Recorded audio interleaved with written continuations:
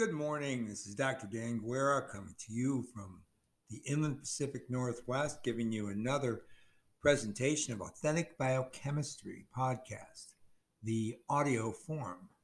Today we're going to be discussing Treg cells and their regulation and differentiation. Now, we've been doing this discussion of T lymphocytes for the last, I'd say 8 lectures. And the reason we're doing it is because of their important role in aging, which is the major physiological discussion we've been having for the last 6 weeks. And we're comparing that, of course, to various forms of pathophysiology and certain diseases, particularly such diseases that are associated with oncology. That is, different cancers and different organ systems, including the blood. So we're going to be bringing that all back together, as I've been promising. We've been doing it each episode, I hope, already, but I'm going to give you synthesis of all this information. And then all the background will be important for you to be able to follow me along so we can generate a dialectical event ontology of the paradigm of aging relative to the immune system. Remember, that's where we're going, okay? So again, I'm Dr. Dan Guerra, and this, of course, is Authentic Biochemistry. So what do I want to say at the very beginning? Well, cellular senescence is a physiological process, and it has genetic determinants, but it also external modifiers. And those external modifiers vary generically or conceptually are such phenomena as stress, nutrition, and cell fate reprogramming. Now, of course, that latter would include autophagy and apoptosis. Human aging, though, is a lifelong teleological process. So where cellular senescence is a physiological process, I'm arguing that human aging is a lifelong teleological process. It means it has an end note to it. It's leading to some inevitability. And this lifelong teleological process includes the specifics of cellular senescence. So that's held within the aging system process. Plus, it has an underdefined terminus that tracks chronological longevity. And of course, it occurs in all the systems of the body, including the musculature, the solid organs, the peripheral nervous system, and the central nervous system, to name some very significant components. Now, therefore, I want you to get the idea that there is a scientific and a physiological difference between human aging and cellular senescence. Cellular senescence can occur all the time in different tissue systems and can occur, that is, it can remit, sometimes slow down, plateau even. You could even get a regeneration of cellular mass in organs, even after severe stress or damage, such as in the liver, which normally one wouldn't think that's possible, but it does. Unfortunately, it's mostly fibrosis. And as I mentioned to you last month when we were doing hepatocellular carcinoma as an example of the immune system controlling that particular cancer. Remember, I told you that fibrosis can lead to cirrhosis, and cirrhosis can ultimately lead to hepatocellular carcinoma. So it's a steep gradient, but it's not one that's very difficult for the pathophysiology to follow. So here I'm telling you that aging is at the organismal level. So all the aging is in contrast to senescence. It's not contradictory, but it's in contrast. So it's contrarian because that's variable, okay? Senescence is variable. It's tissue specific. And as I just mentioned, it's plastic, which means that it can leave its mark and proceed from wherever that mark has been left, such as a severe stress, tissue damage, for example. But it's also elastic in that you can get a rapid response in aging, but then because of cellular division and recuperation of function, whatever damage was caused to that organ system, let's say, can be remitted in such a way that the aging basically starts over again because you just generated new tissue, new cells, right? So their longevity then will start from whenever they first were made from division and ultimate differentiation. So that's really important to understand. It's both plastic and elastic, and it's relative to the short, but I would say naively stochastic progress. Means it looks random, but I would say naively stochastic because maybe it's not stochastic. We just don't have enough fertile information to understand how this process is actually regulated at a higher level. But let's call it a stochastic progress that presents with intervals of, as I said, remission and progression, the aging, okay, the senescence process, without a necessary uniformity of morbidity or indeed coordinated coincidental death of the system. Okay, so it's quite different than aging. So at the end of human life, the senescence of every tissue lineage can be rate and stage specifically independent, yet ultimately uniformly unrecoverable after a sufficient time after death. That is, can you regenerate cells from a dead body? It's a very short interval of time, but you can do that right after death. But it doesn't take very long before, basically because of oxygenation, those cells actually do die. They become necrotic, actually. They don't become apoptotic, and they don't senesce. They become necrotic, and the damage is no longer repealable, and they can't go through a cell cycle, so they can't divide again. But right at the time of death, cells can be taken.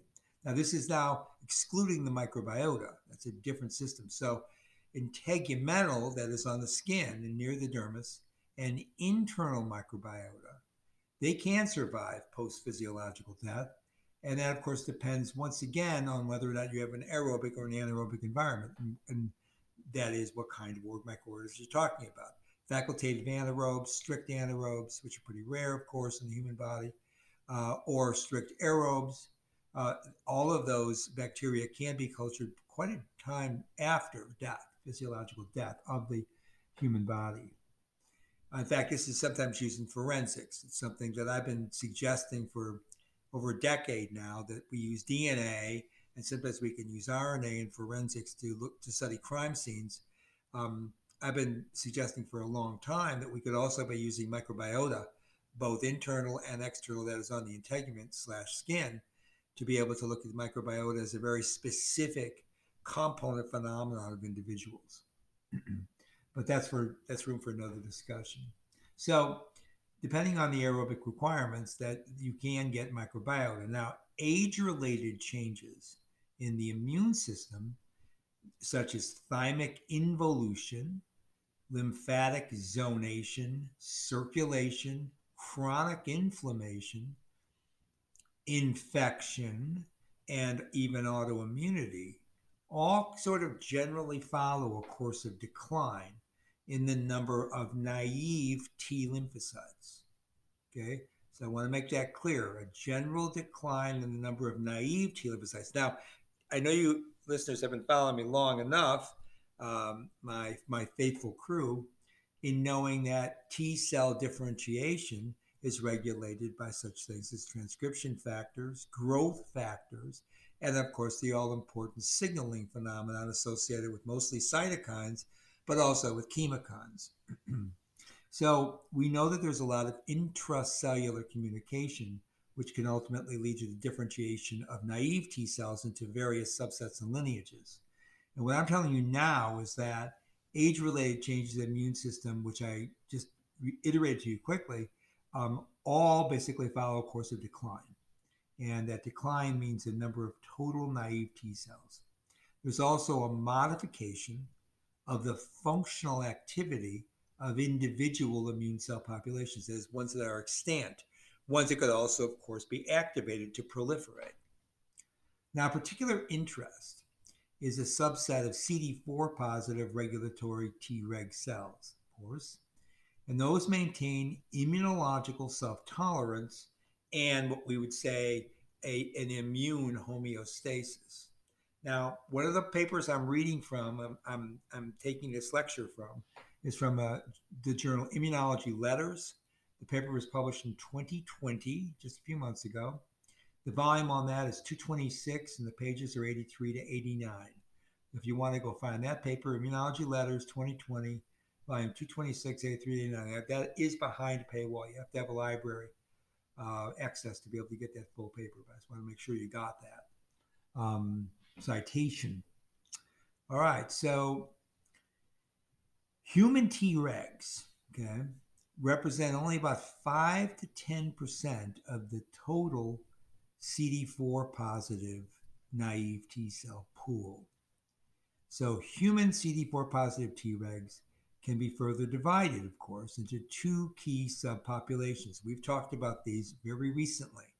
One of them is the thymus-derived Tregs, or TTregs, and the other are the Tregs generated in the periphery because of division, and those are called P-Tregs, right? So you have T-Tregs, P-Tregs, where the first letter is small and then the T, of course, is capitalized, if you're looking to do a search on these.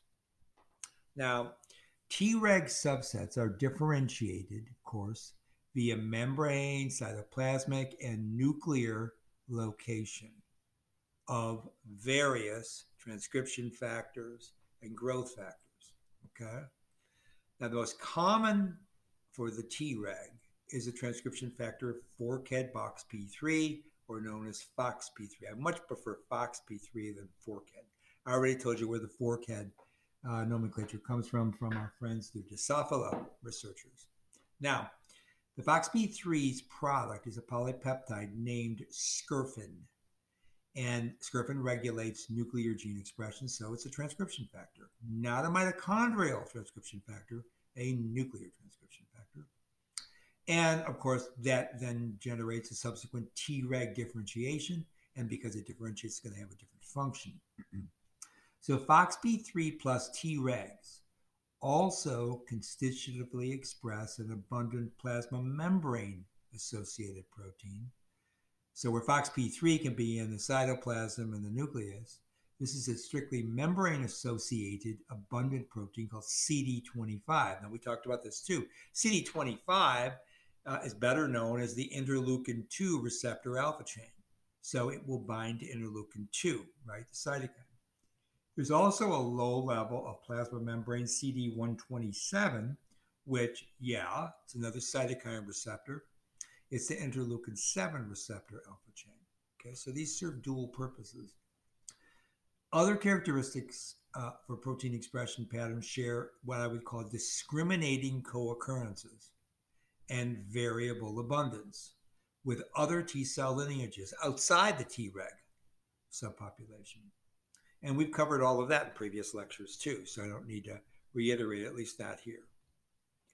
Now, here's a paper published in a Japanese journal called Nagoya Journal of Medical Science. This is published in English, and this is volume 81, pages 1 to 18. This was published in 2019. Okay, so to get an idea, this is only about a year ago. What is this paper going to provide for our lecture here? What is it going to introduce to us? Let's get to it. Regulatory T cells are a subset, as we've said, of CD4 positive thymic lymphocytes, and they maintain a self-tolerance and, of course, as I said many times, what we call immune homeostasis.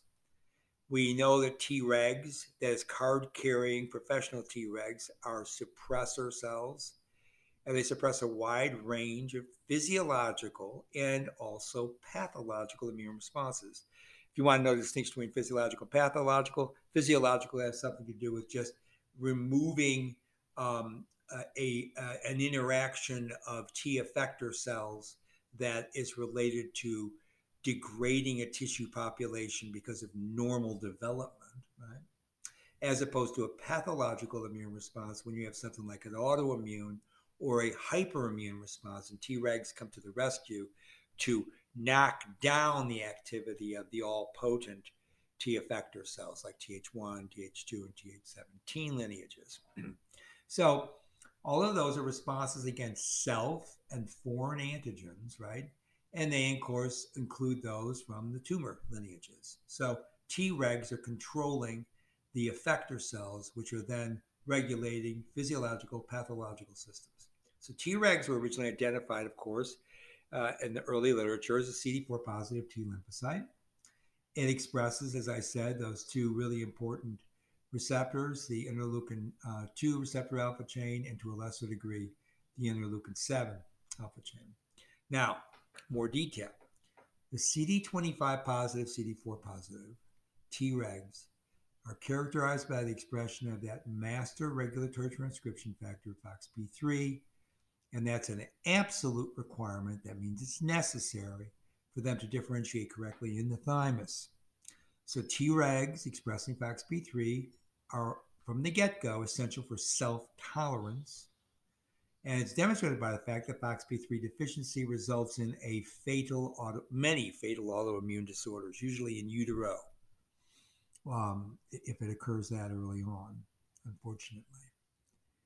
A continuously high level of FOXP3 expression is important for Treg lineage stability and function, and it maintains that transcriptional and functional program which was established way back during Treg development in the thymus, and it represses the production of most, if not all, pro-inflammatory cytokines that otherwise could be synthesized by Tregs. Because remember, Tregs can de-differentiate based on signaling. Now, the perturbation of the FOXP3 gene expression in mature Tregs is going to result in an autoimmune pathology. And it's going to be also associated with an enhanced production of cytokines that are, of course, characteristically pro-inflammatory. And those are going to be their Th2 lineage more often. Tregs maintain a self-tolerance in healthy individuals, and they protect them from a developing autoimmune disease or allergies. That's how they normally function. Whereas in malignancy, though, they often suppress effective anti-tumor immunity. So this is actually detrimental.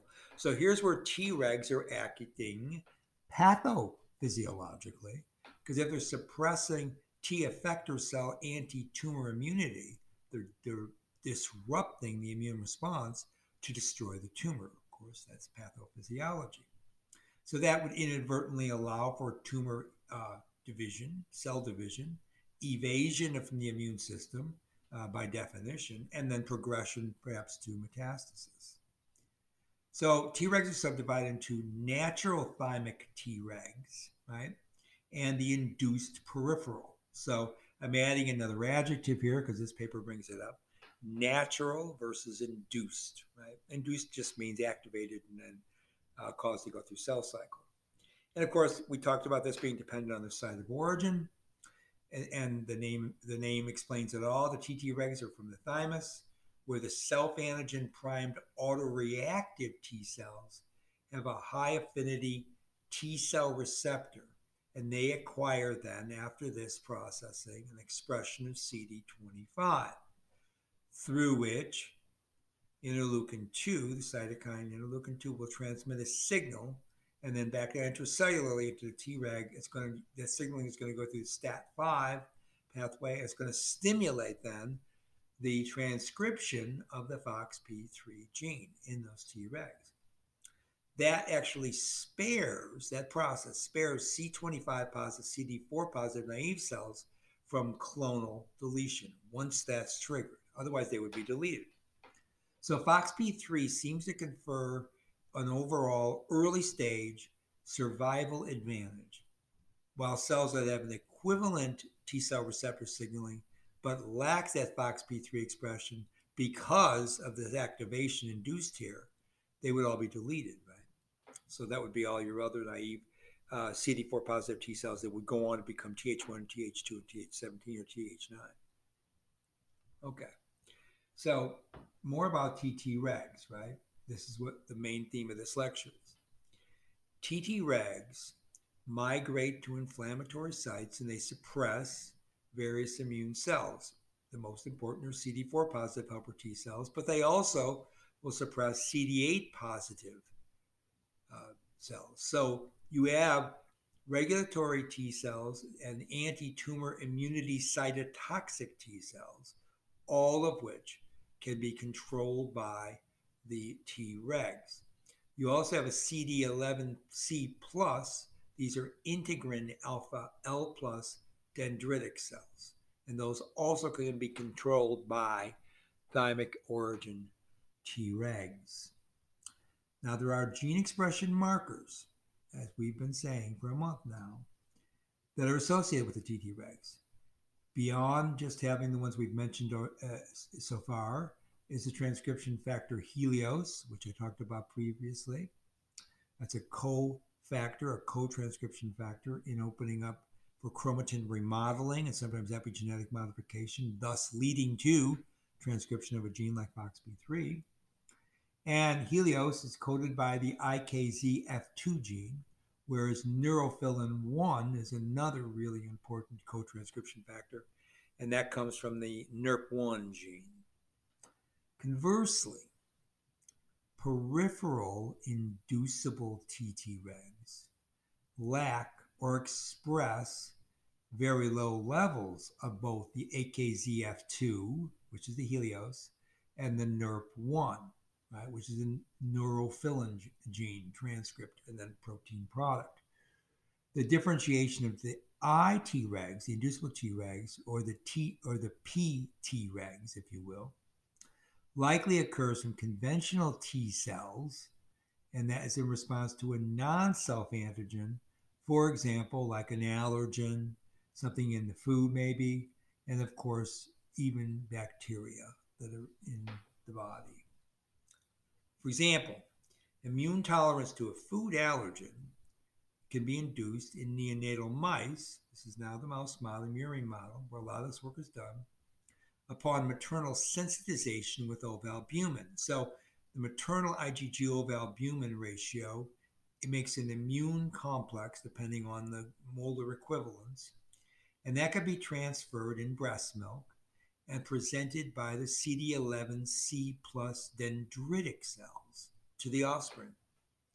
That induces an ovalbumin specific inducible Treg, and that prevents food anaphylaxis and ova-A-specific IgE production and intestinal mast cell expansion. So these cells are also very important in tamping down the immune system. And you can see it's done actually during gestation in the murine model, and presumably also in the human model. Then you can talk about the transforming growth factor beta receptor, TGF beta receptor, and its signaling, and that appears to be necessary, of course, for FOXP3 activation in the CD25 minus CD4 positive T cells. So naturally occurring intestinal helminths of rodents and ruminant animals, okay, back now into classic research animals, they exploit the generation of the inducible Tregs to inhibit host immunity during chronic infections of these helminths. For example, the roundworm, which is Heligmosomodes polygyrus, it lives actually in the intestine of rodents, and of course we can get roundworm in human. And it secretes proteins. These are called the HES proteins because it's from the Heligmosomodes genus of these roundworms. And they bind to the TGF beta receptor, the one I just mentioned. That, of course, is going to activate downstream signaling and induce de novo FOXP3 expression directly into FOXP3 splenocytes coming from the lymphatic gland spleen. Okay, so you get the idea of how this is controlling at the periphery. So HES-induced Tregs from this helminth suppress both in vitro effector cell proliferation, okay, Th1, Th2, Th17, and any in vivo allergic airway inflammation. But the Tregs can also be converted back to pro-inflammatory effector Th2 cells. Indeed, during H. polygyrus infection, a significant portion of Th2 cells are actually derived from the original FOXP3 plus T cells. Okay, so you see how this is really important about dedifferentiation, coming directly from your Treg population. Now, such ex-FOXP3, now Th2 cells, because of changes in transcription factor profiles, and therefore the expression of genes that are controlled under that ages, Th2 cells exhibit a characteristic of core Th2 effector function, and they're going to provide immunity to the H. pylogyrus, to the helminth. Concomitantly, they will be limiting the Treg-mediated suppression that normally goes on. And although FOXP3 is a master regulatory element in Tregs, it's also expressed in other cells, particularly in humans. So this allows for only that population to be redirected, right, so that it deals with the helminth parasitic infection at the same time that the rest of the cells that may be expressing FOXP3 go on to act like regular T effector cells. So an example of this, FOXP3 is upregulated during T cell receptor stimulation in all the naive T cells in humans. So that's why you find that transcription factor. That's why it's not unique to the Tregs, right? And it shouldn't be, because it's needed to co-adapt. If you have, for example, a parasitic infection in this particular specific case, at the same time you have Tregs controlling and allowing for commensal bacteria and commensal systems within the epithelia to proceed and not be recognized as autoantigens and therefore cause a pathophysiology. At the same time, those Tregs can turn on a new function because of the manipulation of that FOXP3 status, right? By generating then new transcripts from the FOXP3 transcription activation in conjugation with the Helios gene, right? So you see how this functions. These co-adapters are allowed for the ultra-specificity of the de-differentiation of these Treg cells. So there's one more component I want to talk to you before we stop today, but I think I want to leave it at that. I will tell you that we're going to talk next time about CD45RA, which is basically a protein tyrosine phosphatase receptor type C, or CD45. We're going to talk about the RA forms, and we're going to talk about the RO forms of Tregs. This is further delineation so that we fully understand how Tregs function, again, in physiology, pathophysiology, and regulating and controlling T effector cells, and then de-differentiating the essentially turn on to T effector cells when that's required. So again, what I'm trying to get at here, and I think we're moving along at a pretty good rate, although sometimes it seems to me like we're not moving fast enough, is I'm trying to give you a complete architectonic of the immune system, so that we're not leaving out details. I'm giving you all of the details so that we can bring this all together and bring all the threads together and stitch something, embroider something new with all these lines moving in a coordinated way, just like they do in the system, in the human body, for example. Then you'll be able to understand why I've been suggesting for a long time that the immune system is actually the major controller of all of human homeostasis, and indeed a major process of human homeostasis is the eventual senescing, aging, and then death of the system. So we're going to stop there because it's time to do so. And I'm going to tell you again, this is Dr. Dan Guerra coming to you from Authentic Biochemistry Studios on the 14th of September 2020. Bye for now.